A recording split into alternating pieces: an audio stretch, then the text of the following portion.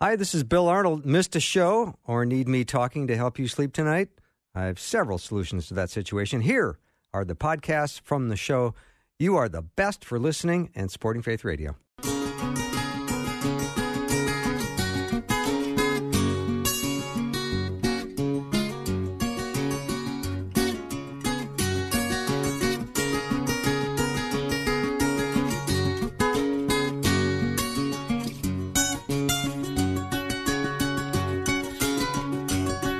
And a warm welcome to Afternoons with me. I'm Bill Arnold. I am excited to get a chance to talk to Leslie Vernick. Right now we're talking about a very difficult subject. So here we are just getting started and we're already talking about something that's hard.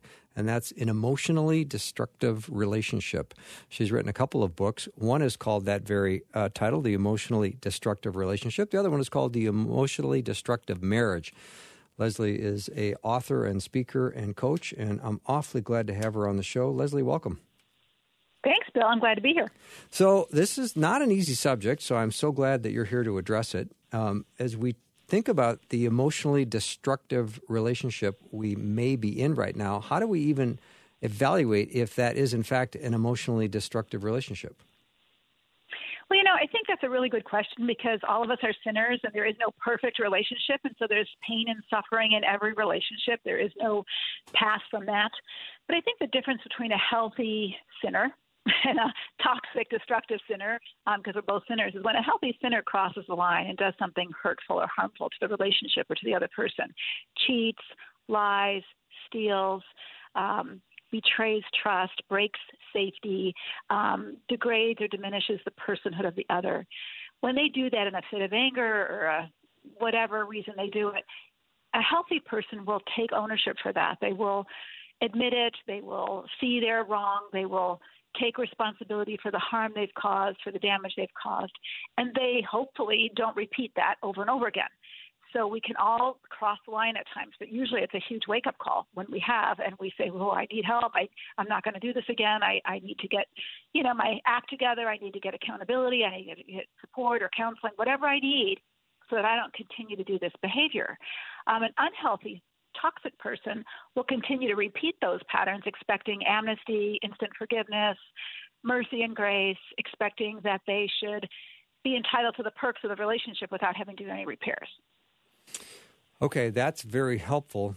It does seem that when people have done one of the things you listed, and there were several there, some of those have happened over time when you start drifting away, you start making compromises, and all of a sudden it sounds like if you've been caught, you then are faced with either fessing up, which would be a healthy thing to do, or continuing to cover your deception, which would be a toxic thing to do.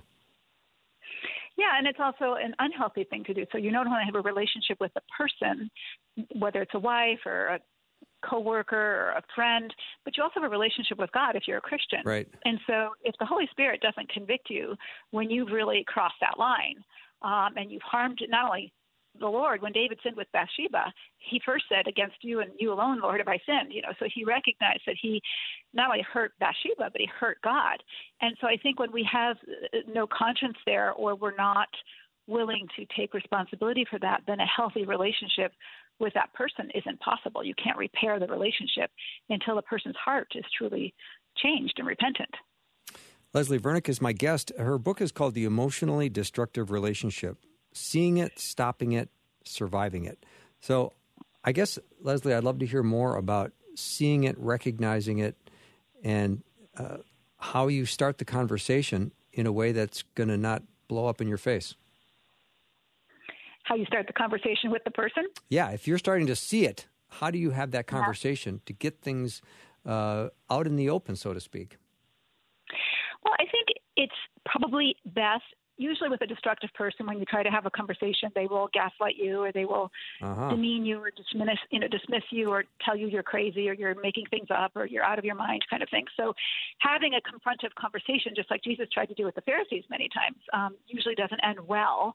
But the first step would be to try to do that at least. And how you would do that would be describe the behavior and what you don't like about it. So I feel afraid. I feel you're controlling my every decision. I feel when you call me this, that's very degrading and dismissing. I don't like it.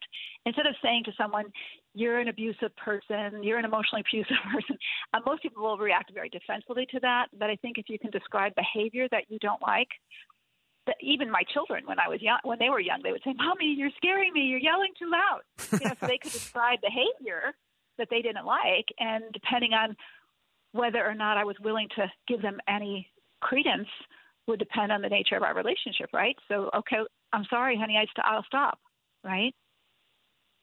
Leslie, when you talk about sharing your feelings, when the stakes are high, I wonder if sharing feelings would just make you even more afraid because you're going to make yourself vulnerable. Well, I think you're right. So Jesus talks about it this way. In Matthew 7, he says, don't judge other people. So I always encourage women or men who are trying to have this conversation, don't put labels on people. Don't say you're an abuser, you're a narcissist, or you're a sociopath, or whatever we tend to label people with. So don't judge or don't label. And then he says, take the log out of your own eye before removing the speck in someone else's. So own your side of the street. Maybe I've been too passive. Maybe I haven't spoken up earlier. Maybe I've let this go too long. And then the next thing is, share, take the log out of someone else's eye. Talk to them about what they've done that has hurt you. Jesus tells us that in Matthew 18 as well. But then he says something very interesting at the end of Matthew 7. He says, and don't cast your pearls before swine, lest they turn on you and trample you with them. So our pearls are our very vulnerable selves. And when we continue to ask someone to care about us, who clearly has shown they don't care about us, they don't care about our feelings, they don't care about our personhood, they may still want to use us, but they don't care about who we are or how we feel, then don't keep sharing. That's so heartbreaking, even just to hear you say this. It's very hard to hear. So when you start to see it and recognize it and you try to stop it, what are some healthy boundaries you can sort of put in place to help keep you a little bit more protected as you try to work through this? Well, again, I think it depends on what this is. So I would say I would assess the safety issue. Safety is really important in a relationship. You can't have a healthy relationship with anybody if you feel afraid of them. True. And so if there's a safety issue where perhaps, and I'm not just talking about physical safety, but it could be physical safety where this is Domestic Violence Awareness Month, so it could be a physical safety issue. We think about the recent story of Gabby Petite, who was killed by her boyfriend allegedly. And, she had some warning signs, I'm sure, that things weren't safe, and yet she continued to ignore them. So I think it's not a matter of talking to someone about that. It's a matter of getting away and exiting out of that situation. But it might be other kinds of safety issues.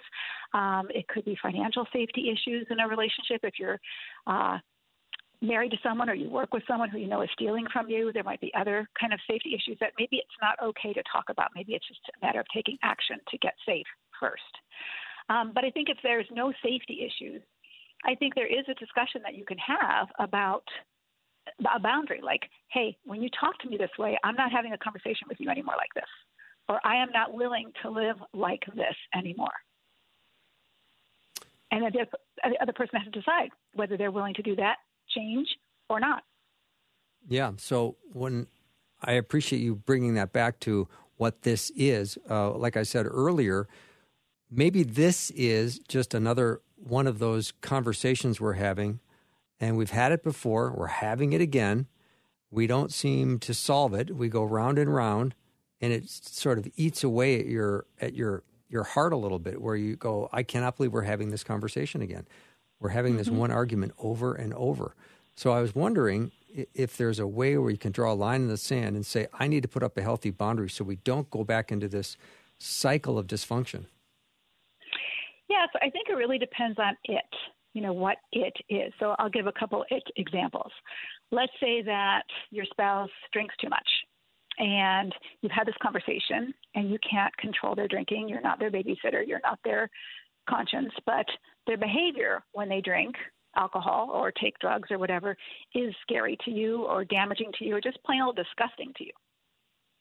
And so maybe a boundary is, hey, if you choose to drink on a Friday night, I'm going to go hang out with my friends, or I'm going to sit in the bedroom and read my book, or I'm going to go do my thing because I don't like being around you when you choose to drink.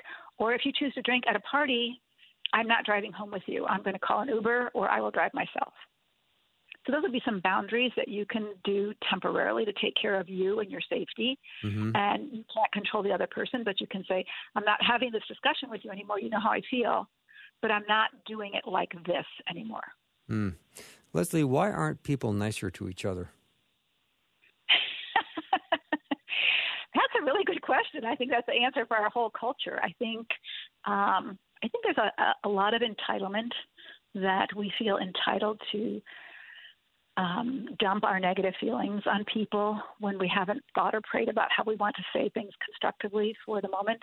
The Bible calls us to be peacemakers, but that doesn't mean that we're to be peace fakers.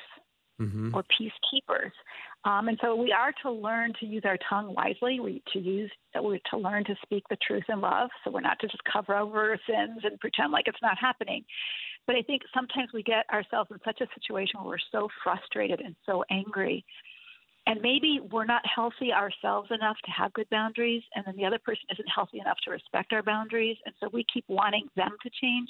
We want you to respect our boundary, or we want you to do what I want, and they're not willing to do that. And so we're not willing to take a stand. We're not willing to take the next step. Because after you speak up with someone and you say, ouch, stop, this hurts, I don't like this.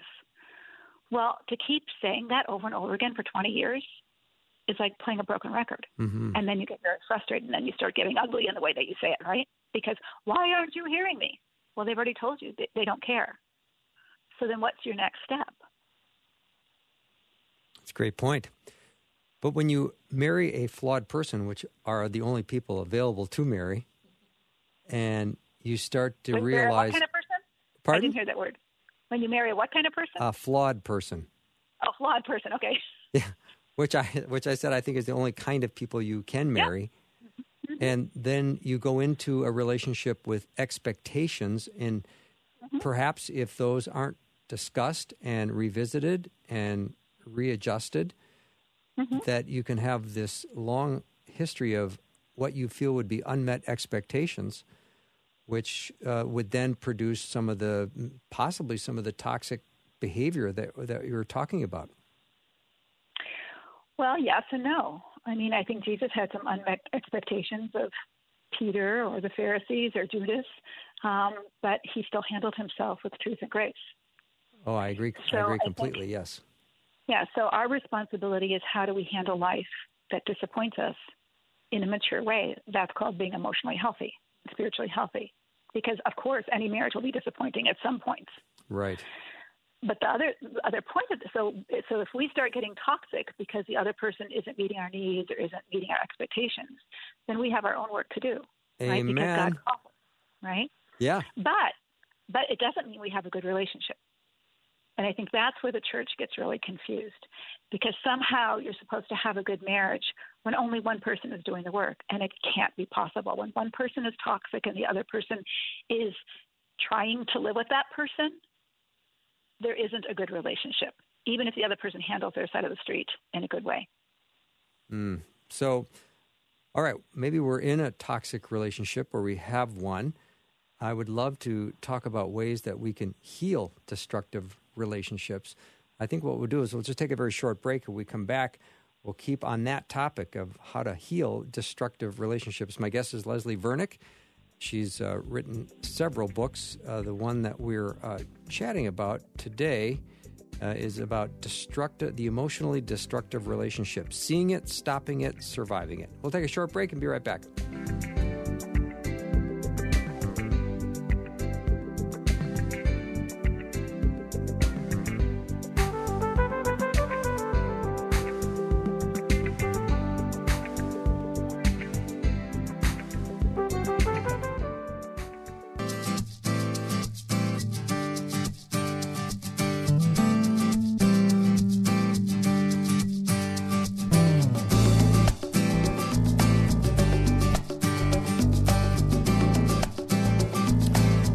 With Leslie Vernick. You can go to leslievernick.com. That's VERNICK.com. She's written a couple of books. She's an author. She's a speaker. She's a coach.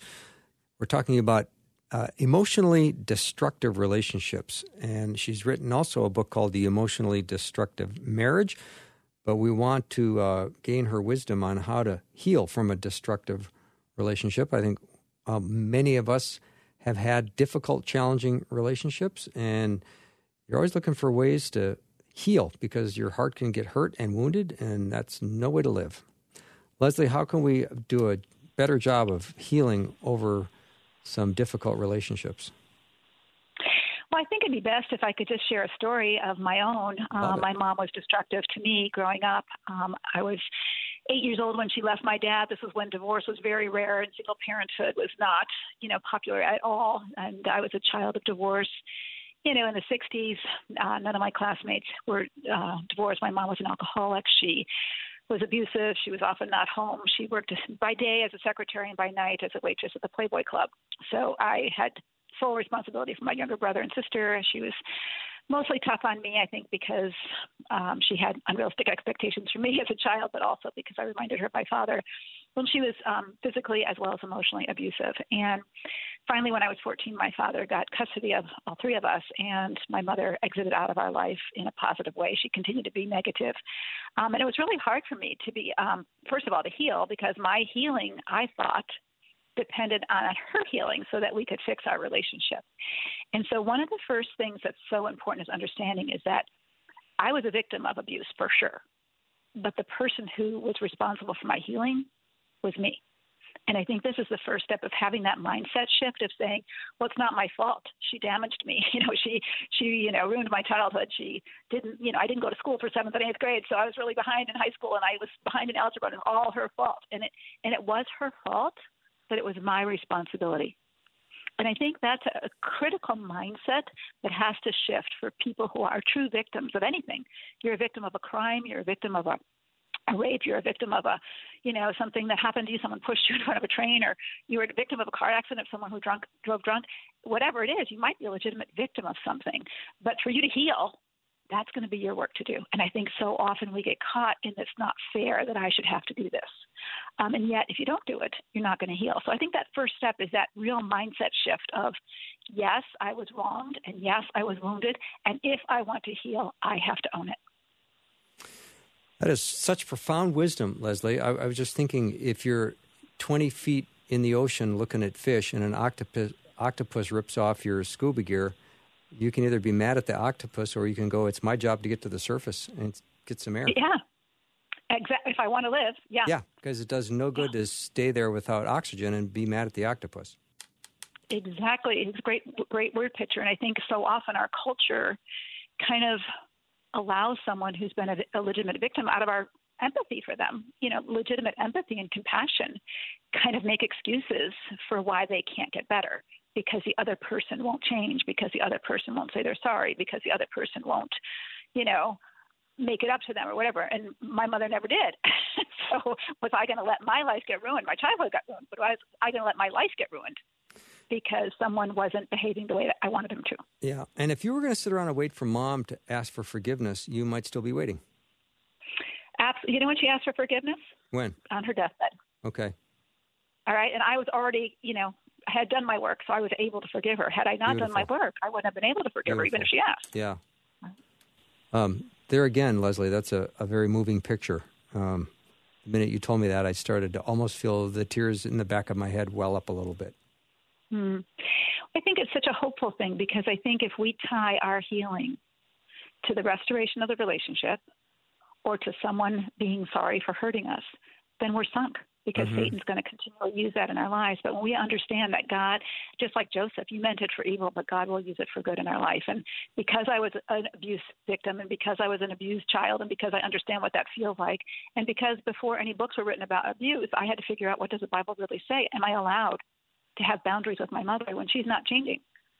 Am I allowed to say, no, Mom, you can't see my children, you can't babysit because you're not safe. And I'm not going to put my kids through what I went through. Am I allowed to say that, or am I supposed to just forgive and forget, and love covers a multitude of sins? And am I supposed to just endure all things and forget what happened, leaving the past, all the stuff that Christians are traditionally taught about these things? I had to say, I can't do that. When you just mentioned Joseph, it makes me think of the amount of suffering Joseph went through, but then the relationship that he had with the Lord as a result. And it sounds like, when you were in charge of your recovery, so to speak. You went through a lot of suffering, and it was very hard work, but you walked through it with the Lord, and then that's how you ended up in a healthy place today. Well, that's right, because I had to finally do battle with, who am I? Am I who my mother says I was, or am I who God says I am? And there's a mind battle that goes on when people are destructive in your life, whether you're a victim of verbal abuse or whether someone just doesn't give a rip about you, and they're supposed to love you like their mother or your mother or like your husband or like your wife. They're supposed to care, and they don't.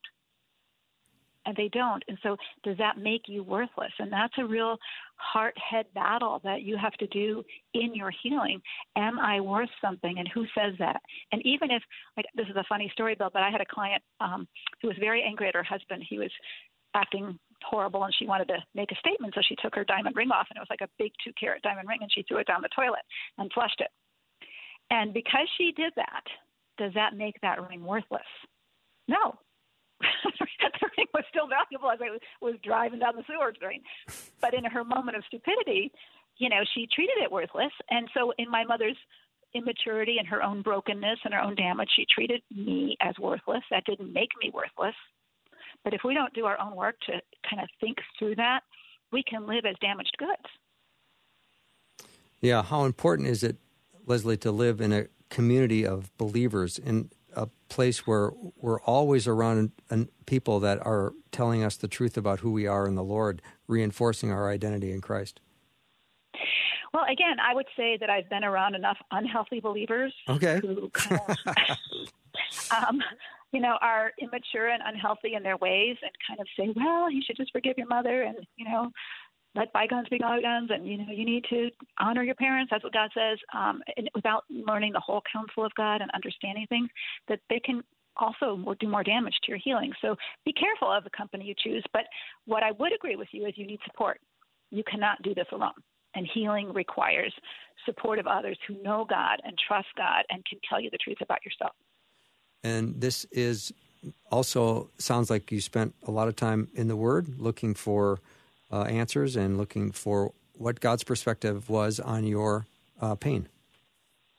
Yeah, and really understanding the story of the Bible, because when you look at people who suffered, Joseph, Abigail, Esther, Vashti, Moses, people who suffered in the Bible in small ways or big ways, God always had a larger story arc in all of that. And if we can remember that my suffering is not going to be wasted, it's going to be used for the glory of God. If I can trust Him with that, and if I can do my work so that I don't allow Satan to win, then that's my work, and that's my work of healing. And Satan is always trying to, rob us of our story, of our story in history, how God would place us in history. Satan tried to rob Joseph of that, or Esther of that, or, Peter of that through his discouraging moment. But we have to think through what is the bigger picture and what is our place in that. And as we do that, we are strengthened and healed. Yep. Leslie, you're direct, you're honest, you're a straight shooter. Thank you so much for being on the show. You're so welcome. Thanks for having me. Thank you. Leslie Vernick's been my guest. You can go to leslievernick.com. We'll take a short break and be right back.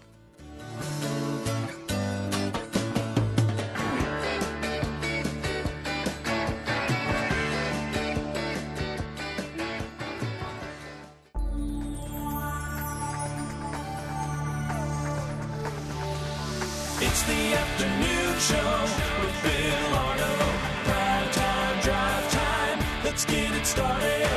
Jump in your car. Yeah. What's for dinner? Hey. It's the afternoon show with Bill Arnold. Welcome back to the show. What does the Bible say about marijuana? Okay, I think I have your attention. It's not mentioned really anywhere in the Bible, so we better understand what it is and how it would affect anyone who uses it. We also should understand what the Bible says about healing, suffering, and what it is to be human. We've got a lot of things to discuss with our guest, Todd Miles. He is a professor of theology at Western Seminary in Portland. He teaches theology, church history, hermeneutics, and ethics. He's written a book called Cannabis and the Christian, What the Bible Says About Marijuana. Todd, welcome. Oh, thanks for having me, Bill. You know, when I think about marijuana, of course, I am thinking about now the recreational use of it, which I've always been against. But then now there's the medical use of it, which for, people who are truly suffering, I'm real curious to find out what we're going to learn from you today. Yeah, and most of the time, medical marijuana makes its way into states before recreational marijuana does. But the truth to tell, there's a strategy involved there, of course. If once a person is comfortable with the idea of medical marijuana, then it's a fairly easy ask to get recreational marijuana legalized as well. I mean, that's just common knowledge. That's what the strategy is. I'm not even being a conspiracy theorist. It's all out there. Mm-hmm. So let's start by discussing what the Bible doesn't talk about relative to marijuana. It doesn't really mention it. No, it doesn't. There's references to weeds and trees, and I suppose pots or pans and that sort of thing, but not the kind that we're talking about exactly. here, of course. Exactly. So how do you understand how the Bible would frame the use of marijuana? I mean, it's a plant that grows in the forest, right? You can come across a marijuana plant and go, oh, wow, this is marijuana. If I knew how to use it, I could get some kind of result from it, or relaxation, high, whatever. I'm not for it. Yeah. I just want to say that again, but I want to hear your perspective. Yeah, well, since the Bible doesn't explicitly mention marijuana, then we have to know something about how marijuana works.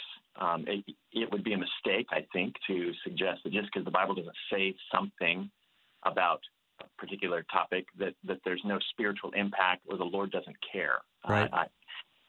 I think we'd have to try to make that case that this is like a gray area. And when we're dealing with an intoxicant, which is what THC is, that's one of the psychoactive components of the cannabis plant. Then the stakes are raised. We would understand that since the Bible has a lot to say about alcohol intoxication, that maybe we want to consider how marijuana works, what its intoxicating effects are, and does the Bible speak to that at all? So, okay, I like where you're going with this. Please say more. Yeah. So if you look at what the Bible has to say about alcohol, it has a lot to say, and it's treated variably. Alcohol is celebrated at times in the Scriptures. Wine makes the heart glad. Wine makes its way into the rituals and rites and even the offerings of Israel. Wine makes its way into the Lord's Supper, which is one of the ordinances of the Christian church. And so we would probably hesitate, I would hope, before we just, every time we see the word wine or alcohol, we substitute pot. That would make for some rather odd communion services, I think. I agree. Yeah, and so, but then we look at the biblical prohibitions on intoxication. And helpfully, the Lord doesn't just say, don't get drunk because I said so. The Bible is full of explanation as to why the Lord forbids intoxication by alcohol. And I've categorized those in three ways. Alcohol intoxication is wrong because it diminishes cognitive abilities, it diminishes physical abilities, and it diminishes moral judgment. And all of those things are connected to behavior and honoring the Lord. And so at that point, I think we can carefully say, the marijuana high, intoxication through marijuana, demonstrably does all three of those things. And so I think we can take the biblical prohibition on alcohol intoxication and apply that to the THC or marijuana high. All right. Now, I appreciate that. Thank you for making that parallel. Let's talk a little bit about the risks of marijuana use. I know it's we just sort of touched on it a little bit, but, it seems like this is a drug that a lot of young kids experiment with and start using, and it's not without severe consequences and risk. Oh, that's absolutely the case. And unfortunately, you won't hear this kind of information. You won't hear about the risks. They tend to be downplayed by the media. There's a very powerful marijuana lobby. They have a complicit media. They have a very complicit popular culture as well. And so I think as Christians, if we're going to evaluate, okay, is this something I can do or not do, we would want to understand what those risks are. And we talked a little bit about intoxication. You mentioned teen use, which is on the rise by every measurable that I've seen over the last 3-4 years. This is particularly dangerous because THC interferes with brain development, and this is not the kind of thing that's up for debate. It's not like the clinical data is unclear. No, this is every study that I've seen has shown that THC interferes with brain development, and the problem is that you don't get it back. And so, if you are a regular user of marijuana and you're in your teenage years, or even for guys in your early 20s, because the male brain isn't fully developed until about age 26, 27, 28, sometime around there, THC will interfere with that brain development, and you've lost it. It's not like you sober up and then your brain catches up. It doesn't do that. It doesn't work that way. Wow, that's very interesting. Todd Miles is my guest. We're talking about cannabis and the Christian, what the Bible says about marijuana. Let's, of course, talk about the law. Now it's legal in some states. So let's talk about how the Christian is going to look upon this regarding the law. Yeah, well, of course, just because something is against the law, it doesn't mean that it's necessarily wrong.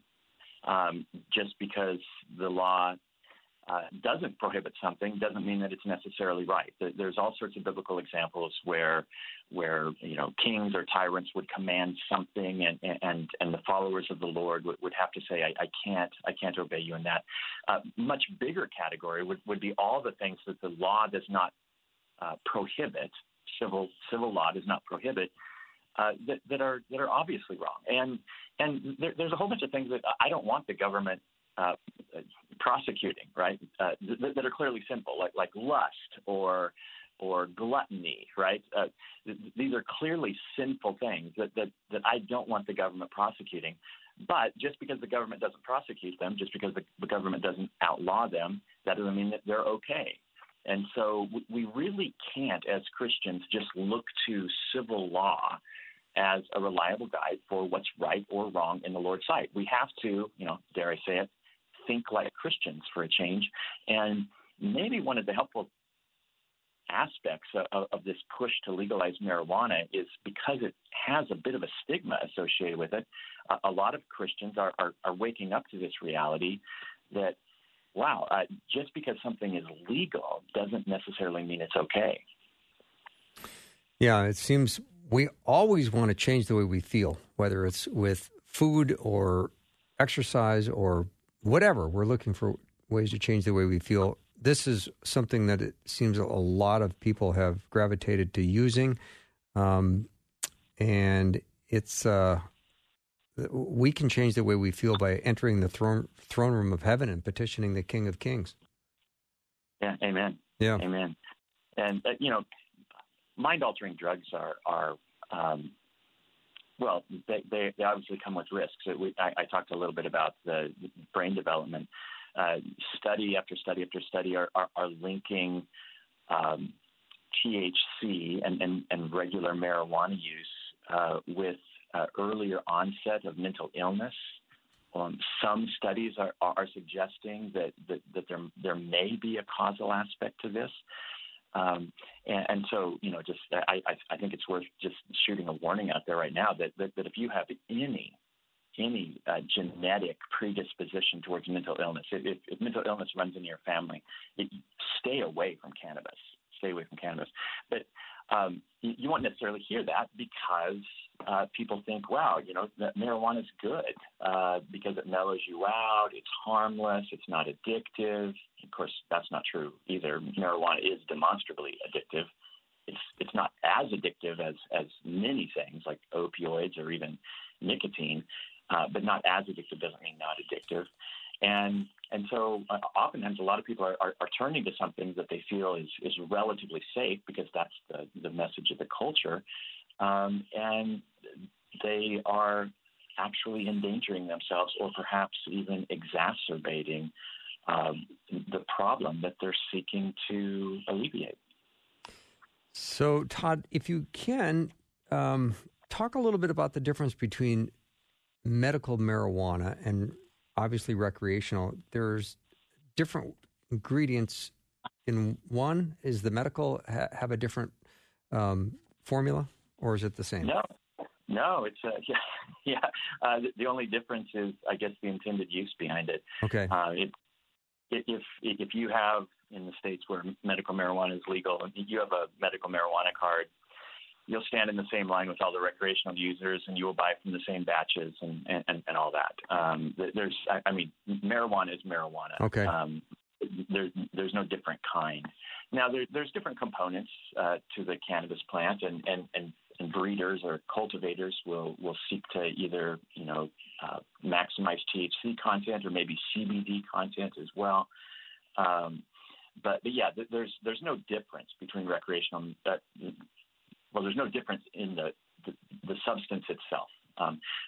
One person could have a joint, I suppose, who's smoking that one joint to get high, and another person could grab it and say, "Hi, I need this medically." That sounds a little weird, but that's the point I'm trying to make, is that it's really the same substance. Mm-hmm. Todd Miles is my guest. We're talking about his book, Cannabis and the Christian, What the Bible Says About Marijuana. We'll take a little break. We'll be right back.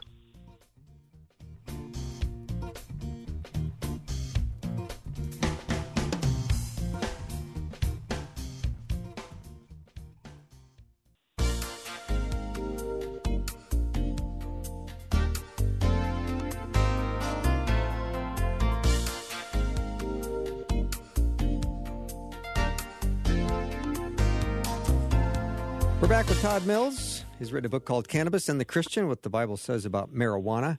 Todd, in Chapter 7, you open up pretty personally about the struggle your wife went through with her cancer diagnosis and some of the psychoactive drugs she took, and she was practically out of her mind, it sounded like. I would love for you to share a little bit of that, if you don't mind.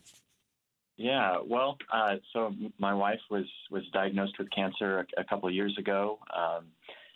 Surgeries and chemotherapy and radiation, and of course one of the nasty side effects of the chemotherapy is intense nausea, and it's probably a familiar refrain for families who've dealt with cancer before, but man, I've never seen anyone as sick as my wife was during that time, and we had joked with her about using medical marijuana to alleviate her nausea because THC, that's one of the psychoactive components of the cannabis plant, both increases appetite, which is really helpful for people who are struggling with chemotherapy, and it also reduces nausea. And the FDA has approved some medications where they have isolated the THC, and it's in pill form. There's at least a couple forms of that. But a lot of people just go to a marijuana dispensary and buy some pot, and it would be a medical use of marijuana. And we had joked with her about that beforehand, but boy, when she was so sick, suddenly it wasn't a joking matter anymore. Now, we didn't resort to that because the doctors were able to prescribe her medications that got her nausea under control. But those drugs were deeply psychoactive. And one of the conclusions that I came from is that I don't see a morally significant difference between psychoactive drugs. The drugs that my wife was prescribed that got her suffering under control, which was an incredible blessing, versus if she had been prescribed a THC-based drug that if that would have worked for her nausea, we'd have been super grateful. The drugs she used were mind-altering. THC is also mind-altering. I'm not sure there's a morally significant difference between those two. So that was one of the lessons I learned. We also learned from this that suffering itself is mind-altering. I write at length, both in the recreational marijuana chapters, but also in the medical, just about the importance of clear thinking for the disciple of Jesus Christ, being able to take our thoughts captive in obedience to Jesus, honoring the Lord with our thinking, and in times of chronic suffering, acute suffering, I have no issue with people taking a mind-altering drug to find alleviation, because suffering itself is mind-altering. I think we might want to think twice and give careful consideration to whether we want to take mind-altering drugs for chronic suffering, but for acute suffering, certainly. Those are just a couple lessons that I learned from my wife's experience. Mm-hmm. Todd, how do Christians kind of wade through all the claims made by marijuana advocates? I think, just with a healthy suspicion that we ought to have every time we see an advertisement for anything on television, that advertisers and advocates have a vested interest in getting you to buy their content or their product, and truth is oftentimes elusive when in that quest to get people to buy product. When it comes to the marijuana industry and all of the wonderful benefits of the medical use for cannabis, I think we need to understand that the clinical evidence is way behind the claims, and the claims are even greater than a lot of the anecdotal evidence as well. But certainly the clinical evidence is behind all the anecdotal evidence. And you will hear people talk about marijuana as though it is just a panacea. It cures everything. And my doctor or my med school student sons both tell me if something claims to be a panacea, it probably cures nothing. Now, that's not the case with cannabis. It does have some proven medical benefits that I think we should be deeply grateful for. I suspect more and more medical benefits will be discovered because the cannabis plant is just highly complex. So, for example, CBD, which is another component, a non-intoxicating component of the cannabis plant, has been very helpful in reducing the number and the intensity of seizures in some really nasty childhood epilepsy illnesses, and I think we should be grateful for that. And so there are medical benefits, but I'm always wanting to understand what is the actual clinical evidence for this versus just the anecdotal evidence, because I mean, my inbox is full of people who've emailed me following, either reading the books or the magazines or that might listen to podcasts or radio, whatever that I've done, that marijuana cured my dad of cancer. And it's like, man, I wish that were true. I wish that were true. There's just no clinical evidence for that. Parkinson's, no clinical evidence. Just all sorts of claims are made, but the clinical evidence for it is way, way behind. So, Todd, how do you react to, or how would Christians react to people in our families or people we know at church or friends who just swear by its use? Yeah, well, I mean, I think we should listen to them because just because it's an anecdotal piece of evidence, it doesn't mean it's necessarily false, right? People's testimonies count, but also just be educated on how cannabis actually works. Read up on the potential risks, or well, I guess they're not potential risks, the real risks of cannabis use, and there are a number of them. We've highlighted just a few of them. Be concerned about our brothers and sisters in Christ because we're fellow learners. We're fellow disciples of the Lord Jesus Christ, and we're to be encouraging one another towards love and good deeds, and encouraging one another to guard our life and our doctrine, our thinking, and understand what the Bible has to say about things like addiction. Is there a place for a mind-altering drug in the life of a Christian? It's not evident to me. And of course, alcohol is mind-altering. It's intoxicating, but the Bible gives us limits on that, doesn't it? Caffeine, I suppose, is mind-altering as well. It's psychoactive, but typically not in a deleterious way. Most people are more alert, at least for a while, when they're using caffeine. And so understanding what the potential benefits, the real risks, and then thinking about just the life of discipleship. And in the book, I really try to frame things in terms of wisdom and discipleship. I am really hesitant to call something a sin that the Bible doesn't explicitly call a sin. I want to be very careful not to bind someone's conscience where the Lord might not have done that. I'm pretty happy, or I feel strongly that I can say marijuana intoxication is a sin. But then some of the other medical uses where people are self-medicating, either for anxiety or ADHD, I think we should come alongside people and listen to them, and then delve perhaps a bit deeper into why a person might be experiencing anxiety.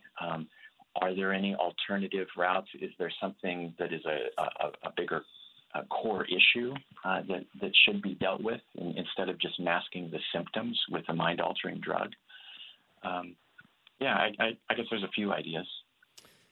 I appreciate that. And I know when you are alongside someone who's suffering, and if it's chronic pain in particular, your heart is broken all the time. Yeah, chronic pain, it's brutal. We're in the middle right now of an opioid addiction epidemic.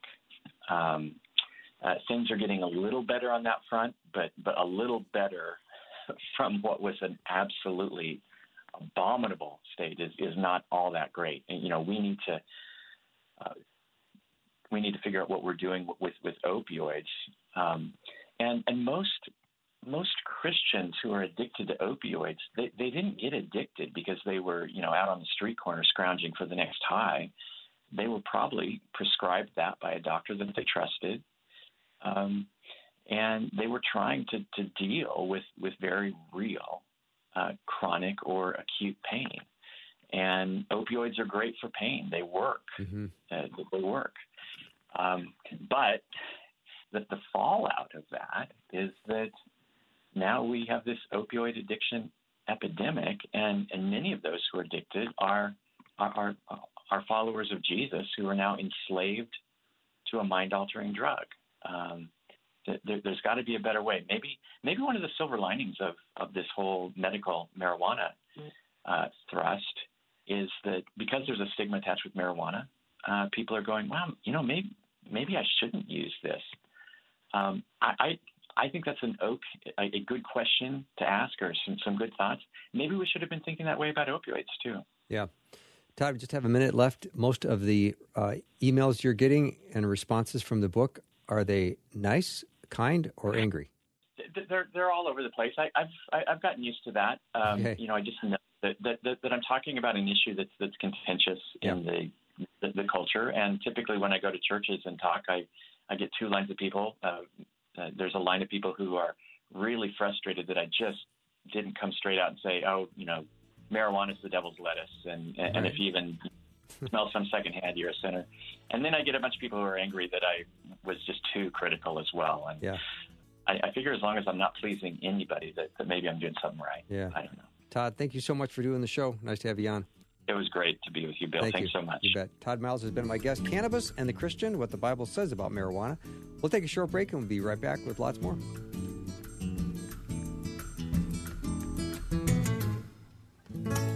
Thanks for listening. Programming like this is made available through your support. Information available at myfaithradio.com.